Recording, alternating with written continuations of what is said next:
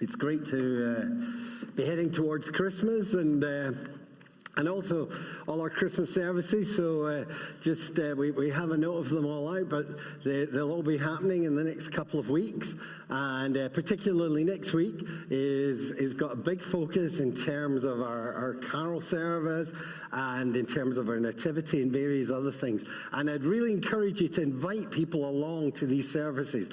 People are open to come at Christmas to church in a way that they aren't usually at other times. And it's just a great period to share our faith. One of the great things about Christianity is a global faith. It's in most of the nations of the world. And as a church, we've decided to focus on the persecuted church because in many places, Christians are being persecuted. How many of you are Nigerian, by the way, here this morning? Look, these people come from a country where more Christians are killed than all the other countries put together. Just to think about that, we have the privilege of worshiping with Christians who exist in a country where that's like, I know that's in further north in different parts, but that shows just how global the dimension is. And as a church, we ask that as we come to Christmas that we think less about ourselves and we also focus beyond ourselves to that world. And this year we're supporting Open Doors Christmas Appeal, which is focused on the Christians in Ethiopia. And again, who are going through similar persecution. One of the ways that Christians are persecuted isn't necessarily you always get shot or you get arrested. Sometimes it's just you don't get any social benefits. You don't get to go to school. You don't get to be part of a society, and you get excluded. And that's a very powerful way in which people are impacted in terms of their faith. Some of you know I occasionally teach church history, and people think that Islam spread through the world by threatening people and saying, convert or die. But actually, that isn't how Islam spread. They just said, we'll give you a tax break if you become a Muslim, and it spread throughout North Africa and the rest of the world. That's how they did it, taxation. So there are different ways that persecution occurs.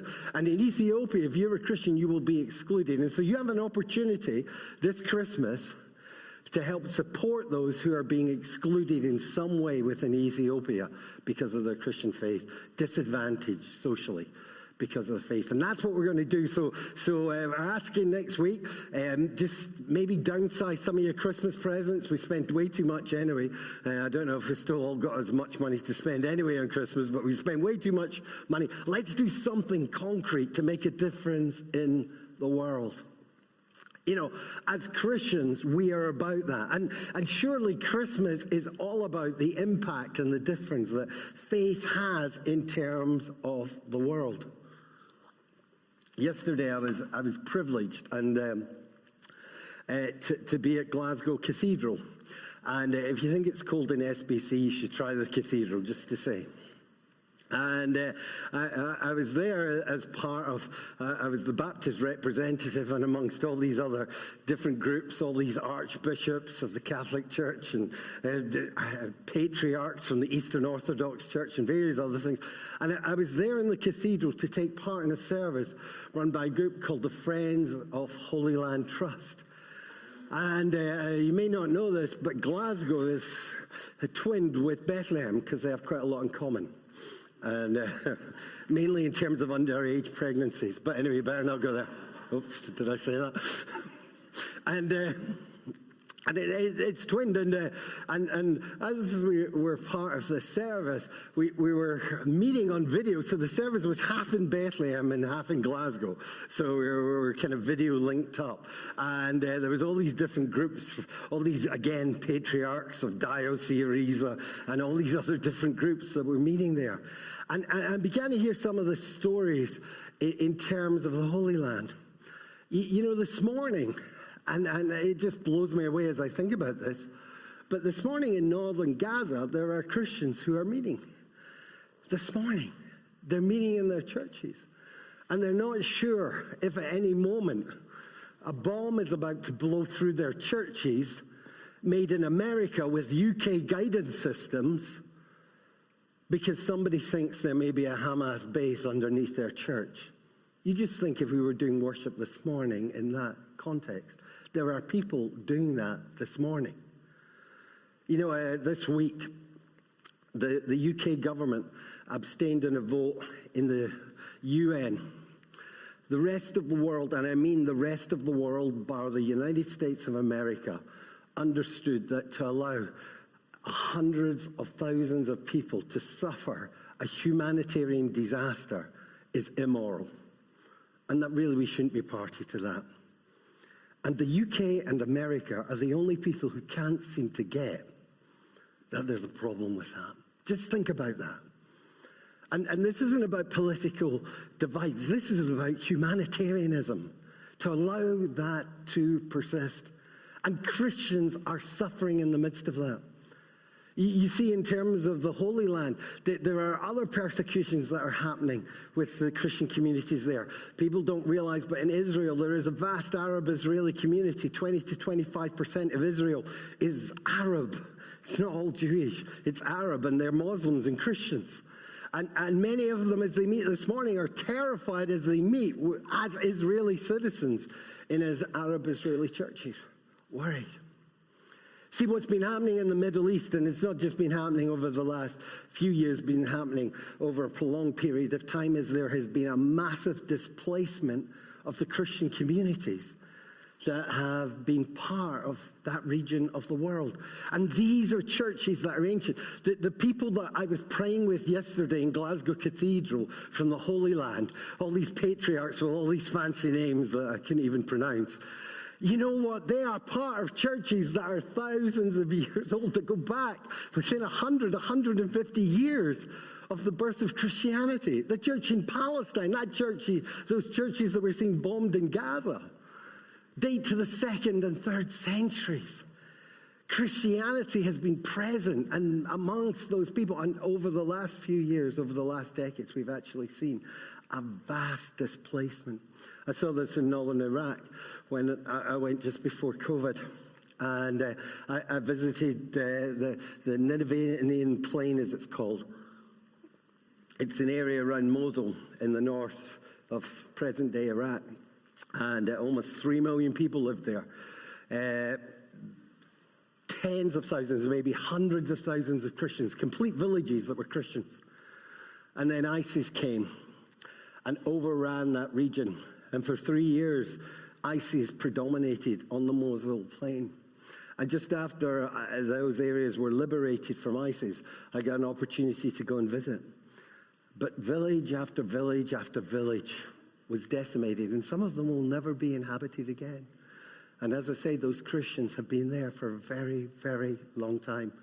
And anybody who has the opportunity, any Palestinian, any Iraqi, anybody who gets the opportunity to go to America will do it. I remember again when I was last in Lebanon, I was talking to folks in Lebanon. You think we have a refugee problem? Lebanon had a horrific refugee problem. Almost more than half of its population was now migrant that had come across the borders from Syria and Iraq. And as I talked in Lebanon, they were really keen for the northern Iraqis to stay and for the Syrians to go home, because the northern Iraqis were Christians and they would increase the Christian population in Lebanon. But again, it was the displacement of these people in terms of Iraq. It's interesting, those people in Iraq are some of the descendants of the Magi that we read about here who come to worship Jesus. And the story that we find in Matthew 2 is all about the East coming to acknowledge Christ as Lord. It doesn't take a genius to work out that the story of Luke and the story of Matthew in terms of the birth of Jesus are very different. Although we conflate them in our nativities, they actually are very, very distinct stories. And Matthew's story is told from an Eastern perspective.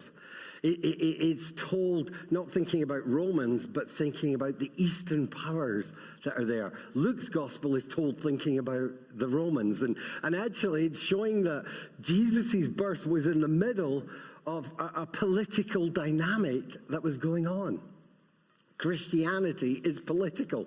And these two superpowers, what used to be the Persian Empire is now called the Parthian Empire, and what was the Roman Empire. And these two superpowers, everything was dominated around them. And right in the middle of this was ancient Palestine or Judea. And there it was, in the midst of these superpowers. And of course, navigating between these superpowers was a challenge for the king of that country, who was King Herod. He didn't want to fall out with the Persians or the Parthians, but he also wanted to keep in with the Romans because they were keeping him in power. And so there was this careful balancing act.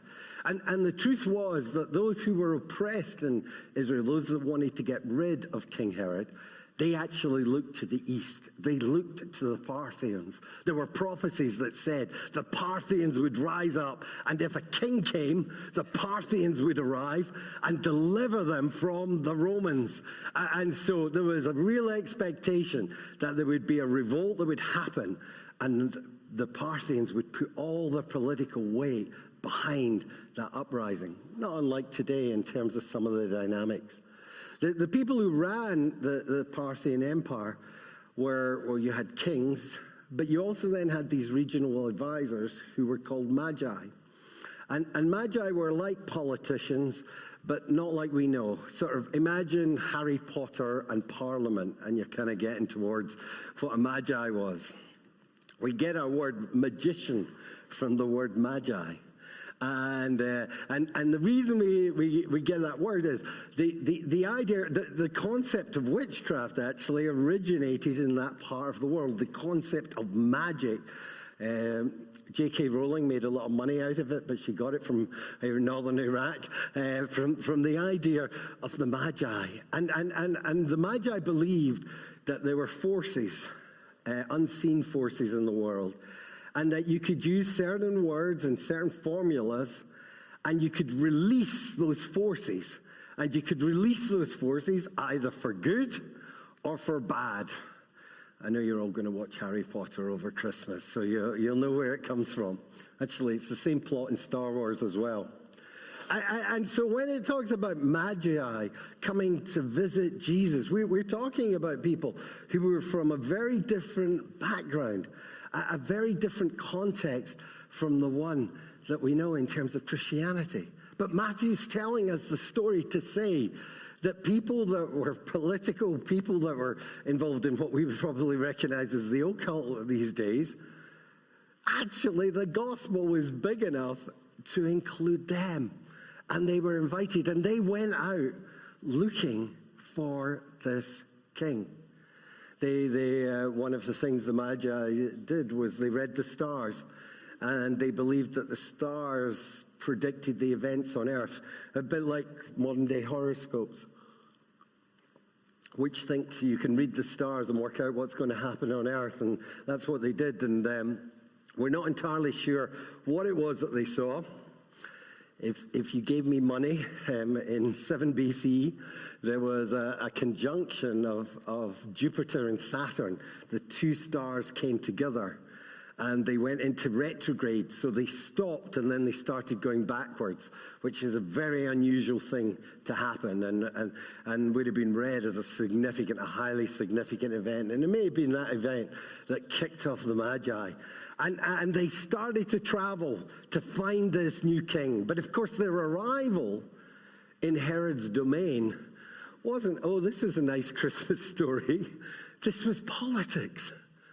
Suddenly, these guys from the east are coming to look for Herod's successor, who's been born in Bethlehem. Now, if you're Herod, this probably doesn't fill you with wonder and awe, because you're in a political reality. The coming of the Christ is impacting that reality. The coming of the Christ signifies something that impacts the political realm that Christ comes into. And he is perceived as a threat. See, a lot of times people think that Christians are persecuted for what they believe, but they're not persecuted for what they believe. They're persecuted because they're seen to be a threat. in North Korea. Why are they persecuted in North Korea? Because they're seen to be a threat to the regime. Because they understand that what Christianity says will radically challenge totalitarian government. Because it stands as something different in the midst of the expression of the political realities of that world. You know, one of the tragedies of the church in this country is it has become so inane in terms of its political voice. Where is that voice? Anyway, that's another rant. But you know, the political realities is that the persecuted church is persecuted because they represent a threat. They call for transformation to the regime. You know, in Acts, they said these Christians have turned the world upside down. The Romans got it. They recognized that there was a threat. In Luke's gospel, we're told that Jesus was crucified because they said they're proclaiming a king other than Caesar. There was something radical in the message of Christianity. And it was a threat. I remember when my children were younger, we went on holiday with my parents to Turkey. And it was a fun beach holiday. But in the stadium in Ephesus, the ancient city of Ephesus, in the theater there was a Christian rally, and we went and attended the Christian rally, and it was brilliant to meet with all these Christians from all around the world, meeting in Ephesus. And then on the Sunday, we decided we would go to church in a place called Izmir, which was a city up the coast, and we would go and worship with the Christians there. And we went up, and I took all my family and all that. We're going off to church. Yay. And we arrived in this hotel. It was very nice and things. And we started to worship, just like we did this morning, doing the stuff we do. We read the Bible. We prayed. We listened to a talk. We did that. And I noticed there was these guys sitting at the side. And they had walkie-talkies and things and lots of keys. And initially I thought, oh, they're hotel security. Then as the service began to go on, it dawned on me. They aren't hotel security. They're police. They're here to monitor everything that's going on. And they were videoing us. And they were videoing my kids. And they were videoing us as we walked in there. And suddenly the whole dimension of that experience changed in terms of that service. I remember three things. One, I couldn't get out of there quick enough. That's how brave I am. And I took my kids to McDonald's across the road. I know I shouldn't have, but I did. And I took my kids to McDonald's, and we had a McDonald's. And I sat there and just thought about the reality I'd experienced in that hotel and the reality sitting in a nice American restaurant or franchisees eating McDonald's and thinking about the contrast of the experience. But the other thing that struck me about it was, you know, what we did was so ordinary. What possibly could be a threat here? In fact, I heard, thankfully, we weren't in Istanbul because their sister congregation in Istanbul, they arrested everybody that day and took them all into detention, including all the Westerners and everybody. So I was glad I wasn't in Istanbul for that service. But thirdly, I began to understand, you see, the government sees these Christians as a threat. At the time, the Kurdish movement in eastern Turkey was very strong, and the Kurds, because of the ancient connections to the ancient church, had Christian connections, and the involvement of Christians is seen as Western involvement in the life of the nation, and it's seen as a threat to national security. So coming and calling Jesus Lord is a threat to us. And here the birth of Jesus is perceived as a threat. And Herod invites the Magi to go and do his dirty work for him. He says, go and find him and then come back and report the situation to me. And I mean, it's hard to envisage for us, but just imagine that you weren't sure if the person you were sitting beside this morning wasn't a member of the secret police. They weren't going to observe what you were doing, maybe even surreptitiously take photographs. And that would then affect your advancement in your career. You might lose your job over it this morning. Or you might find your kids being taken off you by social services. Or you might find your benefits suddenly being stopped. Or you might find yourself being disadvantaged educationally. And you don't know if the people beside you are going to report you. Imagine that experience. And that was the experience that Herod was reflecting, how these political powers wanted to suppress what was happening with the Christ. The Magi came and they worshipped Jesus in the midst and in the context of that political situation. And it said that they discovered joy. They discovered the wonder of joy. You know, I find it amazing whenever I visit these places. I find it amazing that this morning in the midst of Gaza, that there are people who will still worship Jesus in the midst of that situation. I find it amazing that when I went back to northern Iraq, I found people who would gather on the Sunday mornings and worship in these villages.